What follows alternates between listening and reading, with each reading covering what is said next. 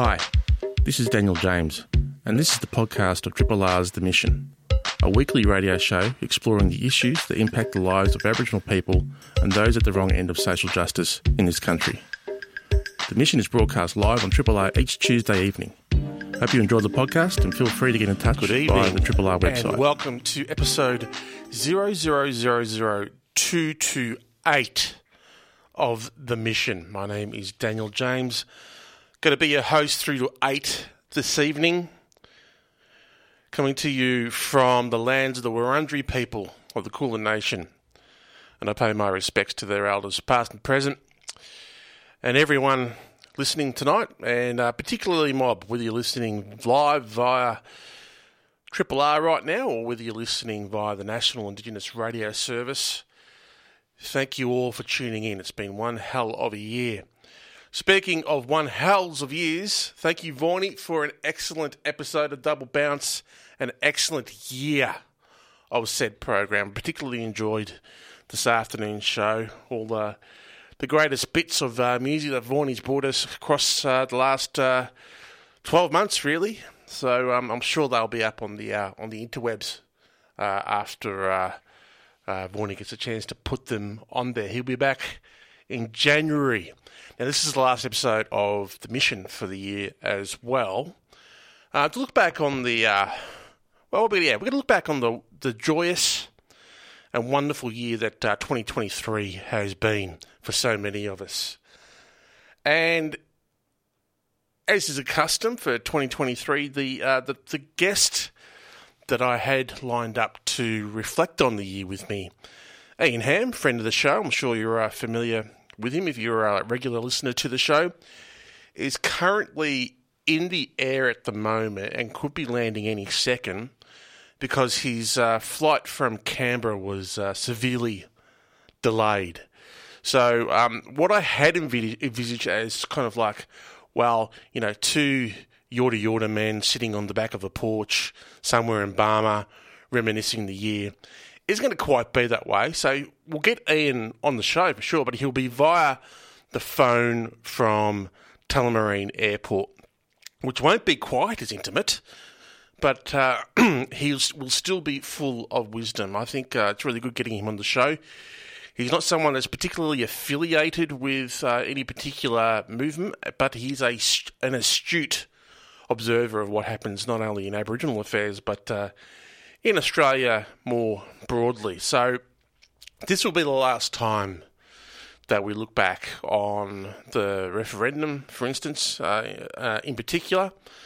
I've made a point of making sure that we cover it over the last 3 to 4 episodes of The Mission because of the ethnic cleansing that's happening in Gaza at the moment.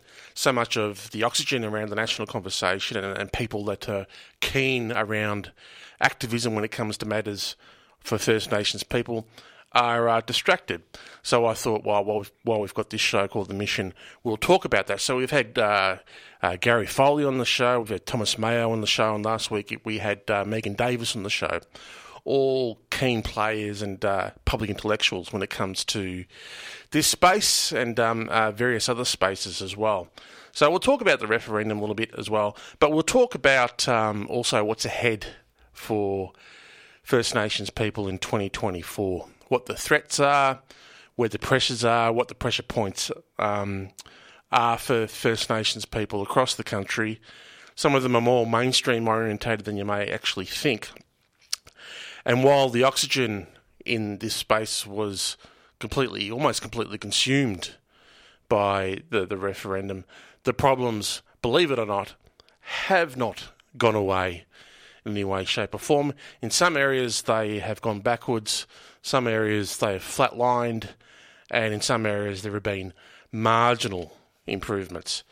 So we'll talk to Ian about that. I have some snippets and some clips that I've cut out from the year just to give you more of a colourful look at what we've all been through this year. It seems like so long ago that the referendum was held. So we'll have clips from Peter Dutton, Anthony Albanese, Jacinta Price, and various others, just to give you a clearer picture of the lay of the land as we move into 2024 with what could be potentially, I think it is actually a federal election year.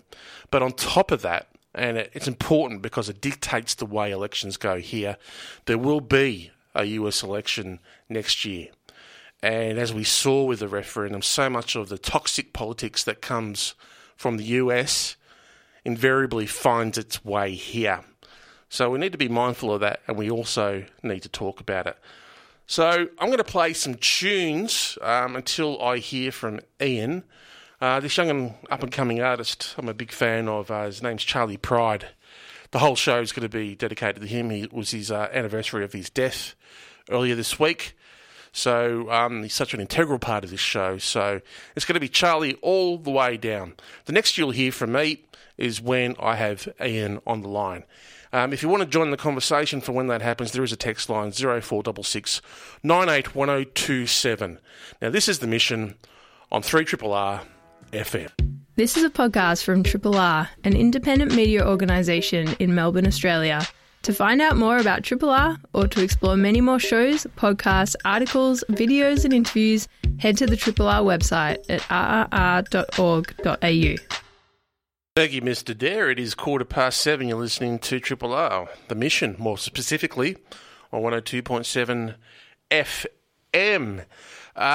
I have a text message from Ian saying that he has landed and that he is going to notify me when he's in a quiet enough spot to join us from the airport. So he won't be too far off, but while we do that, let's take in some more Charlie, and then hopefully by the time this track finishes, we'll be on the phone with Ian.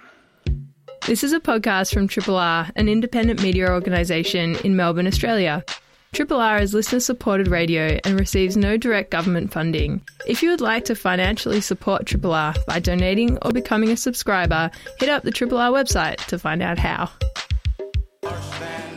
Time to fade Uncle Charlie down for a bit because we have Ian Hamm on the line live from the airport, and it's great for him to make the effort.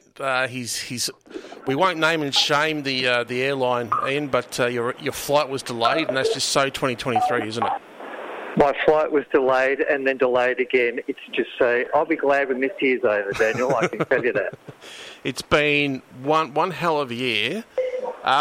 Got you on the show because you've got your fingers in so many pies as a Yorta Yorta man and a board member, and I think it's over 30 boards or something like that, isn't it, Ian? I've got it down to 12, actually. So, you know. Jeez. Yes. I'm almost what you call semi-retired. Wow. Well, that's just crazy. Look, got you on because you're not particularly affiliated with anyone. You're an acute observer, not only of Aboriginal affairs, but of politics and Australian society more broadly. So I thought I'd get you on the show, and we'd start off with this. I've arranged some clips for us to play, so we can be reminded where things started, particularly on August 30, with Anthony Albanese making this announcement. My fellow Australians, for many years, Aboriginal and Torres Strait Islander people have advocated for constitutional recognition through a voice.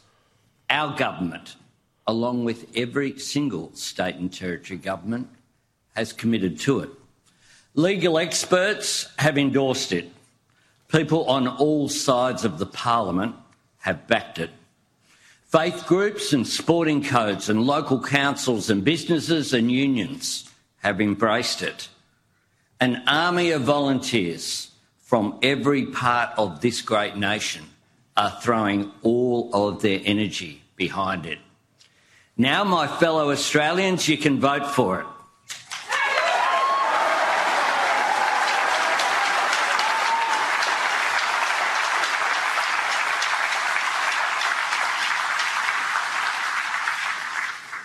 The idea for a voice came from the people, and it will be decided by the people. Today I announce that referendum day will be the 14th of October. Ian, I hope you could hear that. I could hear it, yes. Heard the whole thing again. What immediately comes to you hearing that back? That was way back on the 30th of August. On paper, the Prime Minister, Anthony Albanese, laid out, I guess, a case for voting yes. He talked about the amount of support. Every state and territory leader in the country supported it. We had big business behind it. We had sporting codes behind it. We had sporting clubs behind it. And we, of course, know what happened since. But what's your immediate recollection in regards to hearing that? Yeah, look, when I hear it, Daniel, I think a couple of things. It was a great speech, but look, me more than anyone knows that words alone don't win arguments. You have to do the groundwork. You have to do the old-fashioned hard yakka. And that's what just did not happen during the entire campaign. So by the time it got to that date in August, the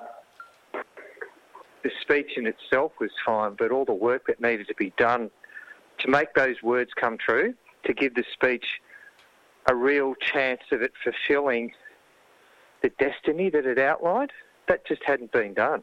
I think, I mean, if I'm being brutally honest about it, I mean, it was never going to fly. Mm-hmm.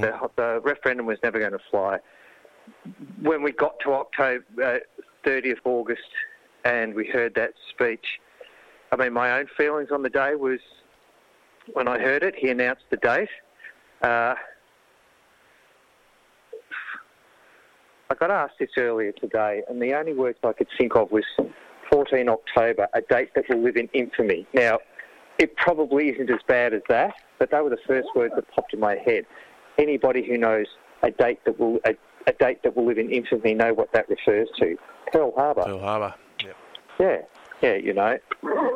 It wasn't a Pearl Harbor moment, but I have to say I think his speech portrayed an optimism and a hope that really was really now the last shot in the locker, if I'm honest about it. 30 August was the last shot in the locker for the Yes campaign, because they hadn't done the hard yards and the homework. They hadn't really understood what you need to do to win a referendum, and certainly hadn't done what was needed to make it happen. I think when historians look back on when the death knell for the referendum really came about, they'll look back to April the 5th, and that's when Peter Dutton led his party, the Liberal Party, to a position that opposed the Voice. And we've got a clip of him making that announcement. Well, the Liberal Party resolved today to say yes to constitutional recognition for Indigenous Australians, yes to a local and regional body so that we can get practical outcomes for Indigenous people on the ground. But there was a resounding no to the Prime Minister's Canberra Voice. It should be very clear to Australians by now that the Prime Minister is dividing our country, and the Liberal Party seeks to unite our country.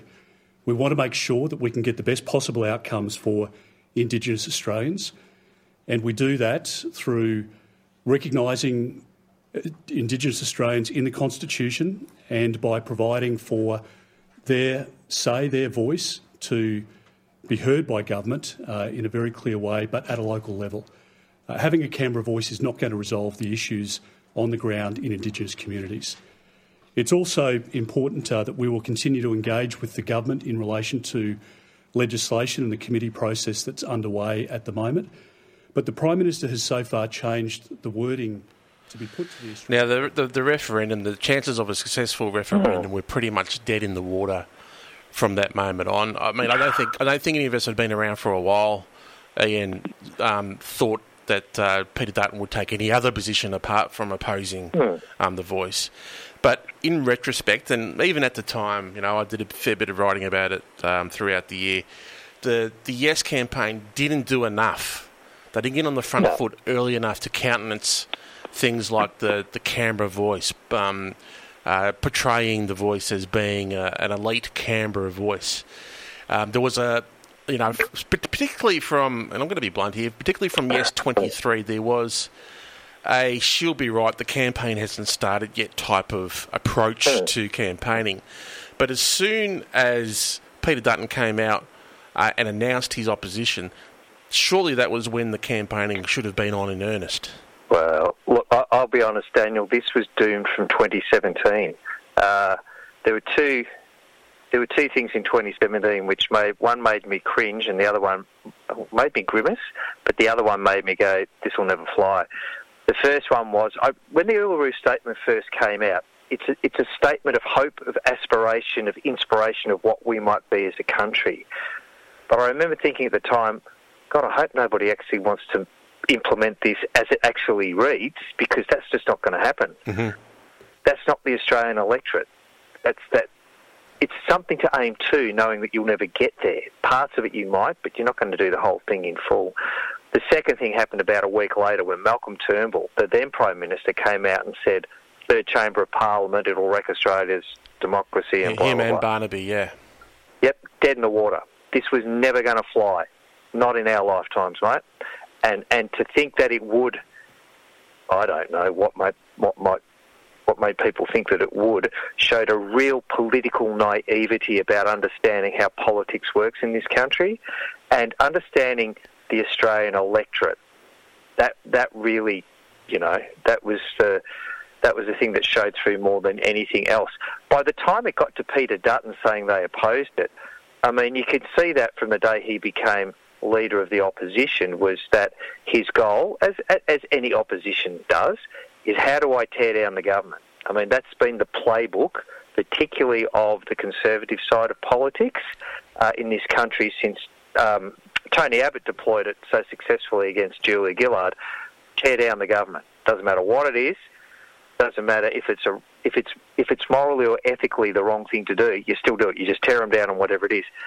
And you could see the longer he stalled, the clearer it became that he's waiting for the right opportunity to be able to tear this down. And that was the 5th of April. You were clear, and some other people sort of echoed what you said in the lead up to the official announcement, is that the campaign itself, the referendum itself, would reveal what Australia, what sort of country we are. Yeah. A couple of months after the result now, and having lived through the campaign as all First Nations people did, no matter what side of the argument they were on, what sort of country is Australia, Ian? I think by our nature, Australians are... I said this not long ago. We are a giving people, but we are not a generous people. And by giving, I mean when we see our fellow Australians in desperate need, when something bad happens, like whether it's a bushfire disaster or in the past couple of days, what's happening in far north Queensland with the torrential rainfalls, we will give because we see our fellow Australians in distress. But we're not a generous people. We don't like when we see somebody or perceive somebody getting something more than we have or going past us, we kneecap it straight away. Tall poppy syndrome, for want of a better way of putting it. The perception of the referendum proposal giving a group of Australians something that others had, something that other Australians didn't have, whether there was any truth in that or not, but the perception of it, that's where this lost, and it was always going to lose. We're a giving people, and we give generously, but we are not by our nature a generous people. That's what it revealed us to be. It also revealed most Australians are in their own little bubble, and that's fair enough, because people have got their jobs, they've got their kids, they've got their mortgages, they've got this, they've got that. Think high notions of state reform, such as changing the constitution to take us be a better nation. Man, I got to get to work tomorrow, and petrol just went up another 20 cents a litre. That's where most Australians are at. We are not a people who are good at dealing with complexity. There's that, We don't deal with complexity. We like things really simple and preferably black or white, right or wrong. The unfortunate thing is that is not how the world operates.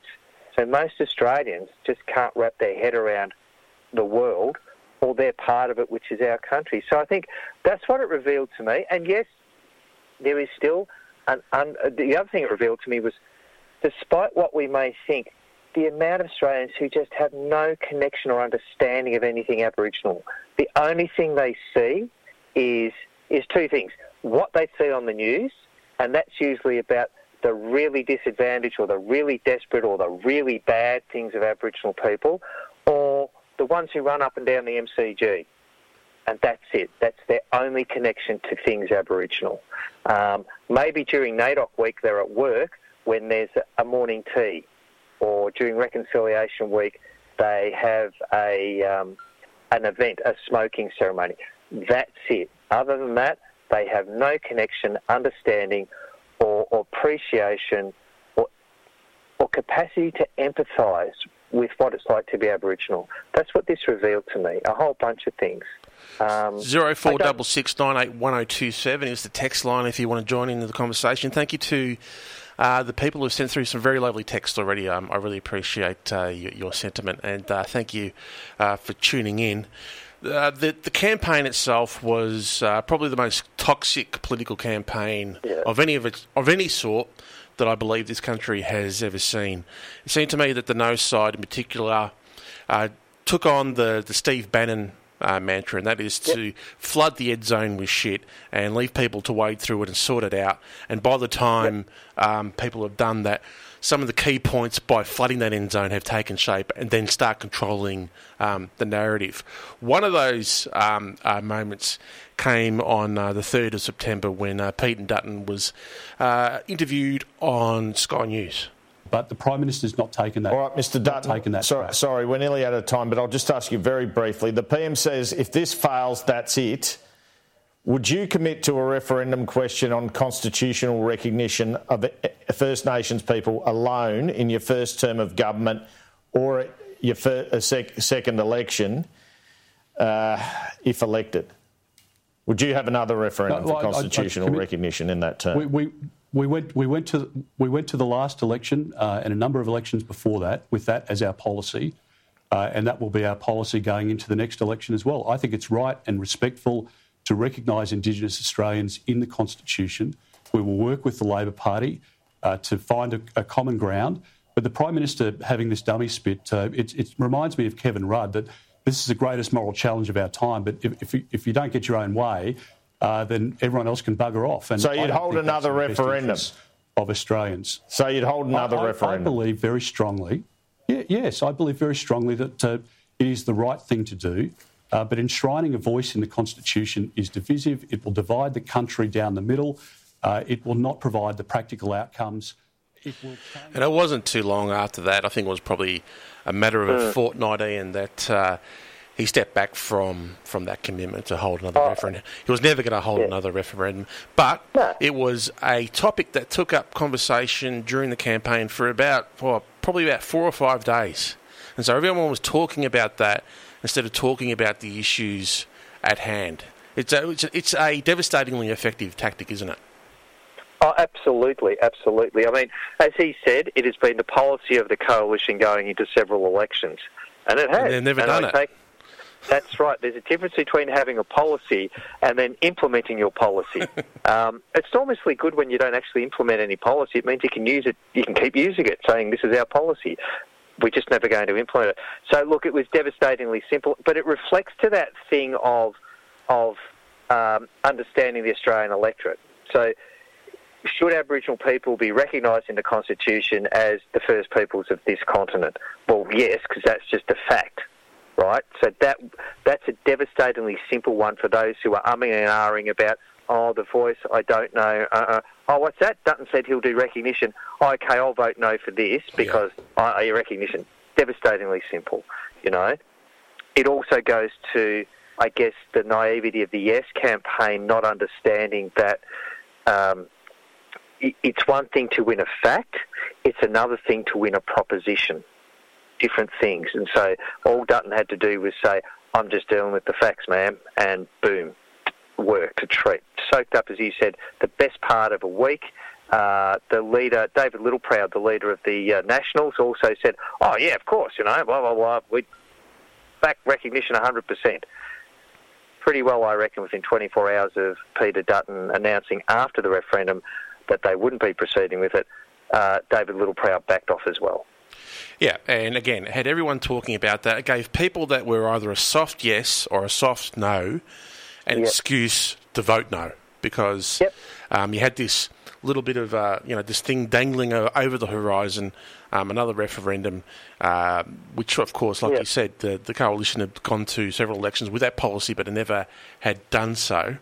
And it just seemed to, the further the campaign went on, the more the level of discussion deteriorated, and people and culture warriors, particularly on the right, started to use the referendum to push all sorts of other agendas, but particularly in relation to First Nations people and communities, there seemed to be this creeping nihilism when it comes to service provision, policy development and governance for Aboriginal people in this country.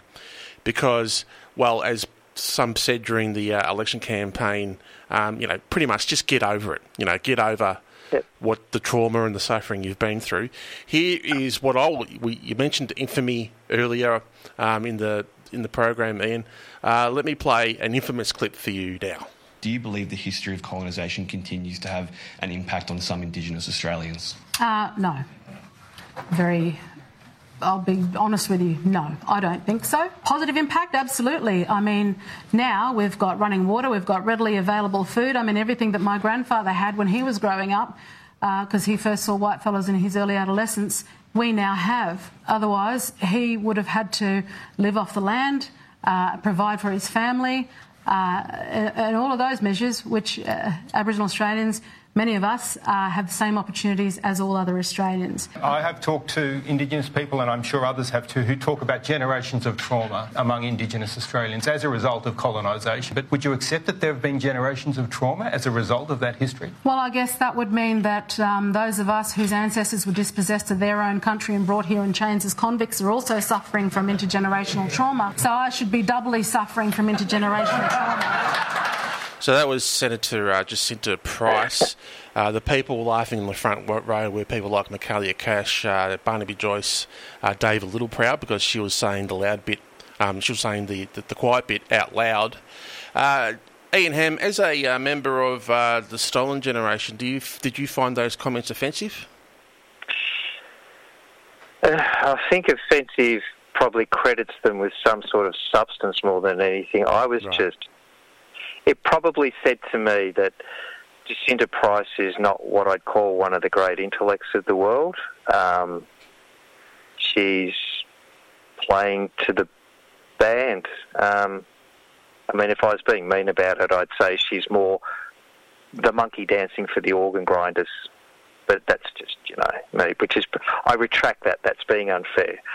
I think Jacinta Price was really playing to her constituency, such as it is, a populist politician, but I'm yet to see anything out of her that actually has some real intellectual substance to it, some policy depth, which is what you're required to have if you're in politics, and really probably just what would you say, a slogan politician. That is, I can have a slogan, but that's all I've got. It was a bit like when Tony Abbott was Prime Minister. I think it's fairly well agreed across the political spectrum that Tony Abbott is not a great intellect, nor was a great Prime Minister, but he could run a devastating slogan. Jacinta Price is a version of that, and she served her purpose for the opposition, because it's amazing how much, well, not amazing, but she quickly dropped off the radar. Yeah. Very quickly dropped off out of the news cycle, very quickly disappeared from public view, and in fact she emerged in the past few days about something, which I can't remember what it was, but again it was an Aboriginal thing, and it was almost like she was putting out outrageous statements just so, oi, over here, don't forget me, Jacinta Price. I think there's a bit of that going on too, but yeah. They ran a very closed, the No campaign, the Conservative No campaign ran a very closed campaign. I think there was a analysis done a couple of weeks ago saying that the ABC had approached Jacinta Price, I think it was 52 times, to appear on the ABC in all its forms, and 52 times she said no. I remember doing a week of the 7am podcast earlier this year. We approached the Conservative no side about 17 times, and every time we were rejected. The Progressive no campaign were far more generous in terms of their time and their commitment in explaining their position, which had merit. But I think it's concerning that we're having national conversations in which it would seem that one side of politics is happy to shout at the electorate and not explain things to the electorate. And I think that's pretty much a case of, describing where we are as a democracy here in 2023. And I can only see it getting worse, Ian. What do you reckon? Oh, look, agreed. I mean, the campaign of the no campaign, that was, as a lesson in politics, it was actually really good. I mean, they ran a disciplined campaign. They didn't go where they didn't want to go. They stayed within their own swim lane, as it were. We'll talk to Sky News. We'll talk to the News Corporation. But we won't talk to anybody else. We'll make sure that people who are asking us questions ask us the questions that we want to be asked, not the questions we don't want to be asked. But it does reflect, I guess, I mean, look, at the end of the day, we get the politics and the governments that we deserve. This is a reflection of who we are as a people, who we are as a society. We want it in nice, simple, bite-sized, one-line chunks. The Yes campaign took a much more, I think, assumed Australians by and large were capable of dealing with complexity, dealing with reason and argument, dealing with, or having a broad understanding of the issues surrounding this, and that just is not the case, The best example I can give you, Daniel, is that the No campaign, if you saw their T-shirts, it just had, if you don't know, vote no on it, right? The Yes campaign had a T-shirt that had yes on it. But what was the question to which yes is the answer? And it has to be a question you can fit on top of a T-shirt. And the Yes campaign didn't do that. Instead, you had lawyers coming out with books which explained the Yes case.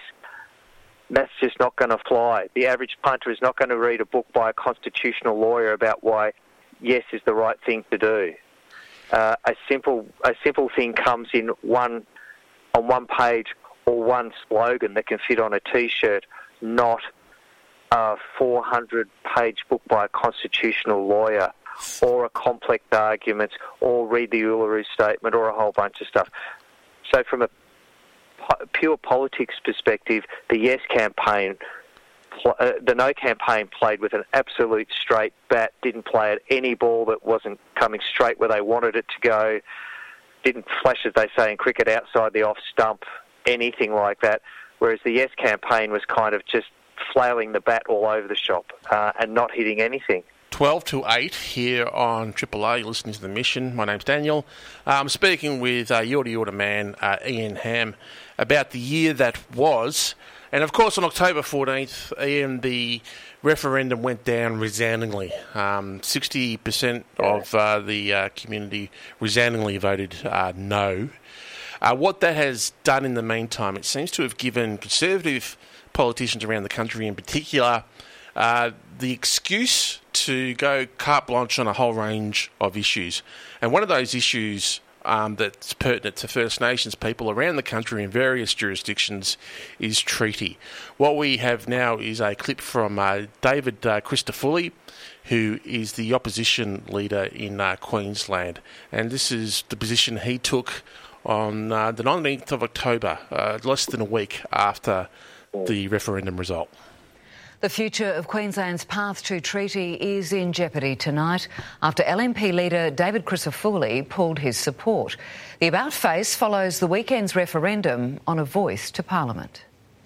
Veering off the path to treaty. It's my view that to continue down the path to treaty would cause further division at a time when Queensland needs unity. David Crisafulli walking away from the legislation after it passed in May with bipartisan support. It is an opportunity I believe Queensland should embrace wholeheartedly. As early as Sunday, the opposition leader said he was still in favour, but overnight a change of heart, citing the overwhelming no vote on the Voice referendum as the basis for the decision. When Queenslanders speak, leaders should listen. We have a leader of the opposition who says one thing and does the complete opposite. How can you trust this man to be a leader of Queensland? While the government can forge ahead with the path to treaty, Anastasia Palaszczuk admits the opposition's new stance could jeopardise the policy's prospects. For effective reconciliation and a path to treaty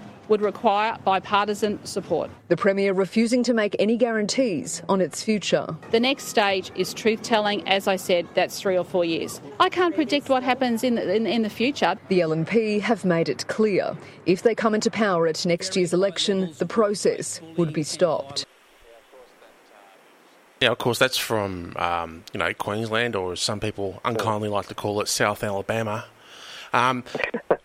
And it was actually, something that was quietly predictable. And I guess people listening to this now were thinking, well, here in, the People's Republic of Victoria, surely the opposition must take a more progressive stance because we're much further down the path of the treaty here. But here is opposition leader John Pesutto on Sky News again on October 28th. Victorian opposition leader John Pesutto has confirmed internal discussions are underway to walk back the coalition's commitment to working towards treaty. In an exclusive interview with Sky News, John Pesutto said he wouldn't rule out following his Queensland counterpart in the wake of the failed referendum. In his first televised sit-down interview following the October 14 referendum, John Pesutto confirming reports of internal tension over treaty. We have no idea what Jacinta Allen really intends to put in a treaty. So we're going to have our internal discussions, and we are. But there are lots of internal discussions underway at the moment in light of the Voice referendum. The resounding no vote prompting a rethink in the Victorian Liberals. For us, we'll make our decision known in due course. So you're not saying yes or no? Well, we will, but what I'm saying is we're having internal discussions. Well, we're having internal discussions, but again... But are those internal discussions prompted by the referendum, though? Well, in part, yes. It doesn't bode particularly well for the state processes, Ian, but in terms of the push by some people across the community to push for a treaty, I would suggest on the back of the referendum result that there being a national treaty negotiated between the government of the day and First Nations people won't happen in your or mine lifetime. What do you reckon? Agreed. It's dead in the water, as is a national truth-telling process. They're just both dead in the water. I think what people fail to understand about this referendum, this wasn't just a referendum on the proposal to have a voice mechanism enshrined in the Constitution. It was an existential threat, wasn't it? And we're dealing with existential matters. Yeah, it was a referendum on the place of Aboriginal people in our nation. That's what it was a referendum on. Everything got chucked on the table in one roll of the dice, and it lost. So to see oppositions come out, not just not supporting treaty processes, but actively against them. I mean, I've got to be brutally honest. On the figures I saw from the for election night, you would have been negligent as an opposition if you didn't think, hey, I can weaponise this against the governments, who are supporting treaty. That was how high the stakes were. This was a referendum on our place in the country. Period. So yeah, absolutely, Daniel. We're not going to see a national treaty in our lifetime. My worry is that the optimism and hope we had a year ago around state-based treaties, I think that has been severely wound back as well. The treaty processes here and across the country, no matter how far they are down the track, will rely on bipartisan support. And it would seem that here in Victoria, that bipartisan support is either diminished or gone. And I guess that's something that we'll need to keep an eye on for 2024. I was just going to say, I think you rethink your tactics around how you do treaty in Victoria now. So John Pesutto said he would sit back and see what the Allen government negotiated or the Allen government proposed in a treaty. If I was the First People's Assembly, I would propose not negotiating with just the government, but with the Parliament of Victoria. And that necessarily pulls in the opposition into the negotiating process, which means they can't sit back and not be an active player in the treaty. That assumes they come to the table, because they tried the same thing with Peter Dutton with The Voice, and he didn't particularly come to the table. Look, we've got 2 minutes left. Yes. I just want to let you get home, have a bath, have a feed, have a gin and tonic, chastise the children, whatever it is that you do when you get home. 2 issues that I see as, apart from all the other things like incarceration rates, death in custody, educational attainment, the 2 major issues I see for First Nations communities in 2024 are, 1, cost of living, and 2, climate change. We saw in Cairns the devastating impacts of having 6 foot of rain in 24 hours. They impact Aboriginal communities more than any other, and the same with the cost of living, because it's those at the lower end of the economy that are affected the most, and of course that's First Nations people. What do you say? You're absolutely right. Again, the disproportionate impact on Australia's First Nations people will be shown through again on those 2 subjects: cost of living, because we are at the bottom of the economy, and because of climate change, because we're those who in a range of situations, the most exposed to it. One is because of incredibly poor housing and the location of a lot of those housings. And, for example, North Queensland, for example, where a lot of remote communities are. So, you're right. I think they will be prescient issues for us in 2024, notwithstanding anything else. But if I was to say there's one thing I do want to see in 2024, I think we have to start talking about, because 2023 was a lot about what's bad about being Aboriginal, what's wrong with us. I'd like to see us up the ante a bit on, let's talk about what's good about being Aboriginal, and let's talk about what we contribute to this nation already and what more we can contribute if given half a chance. I think we need to start those conversations as well. Well, let's hope that the Christmas and New Year's break gives us an opportunity for all of us to reset, and let's hope that there is some common sense that comes to what's happening in the Middle East, because that's taking up so much of our emotional and intellectual energy at the moment as we watch on in horror. But Ian, thank you so much for making the time to speak to us. Thank you for your contribution throughout the year.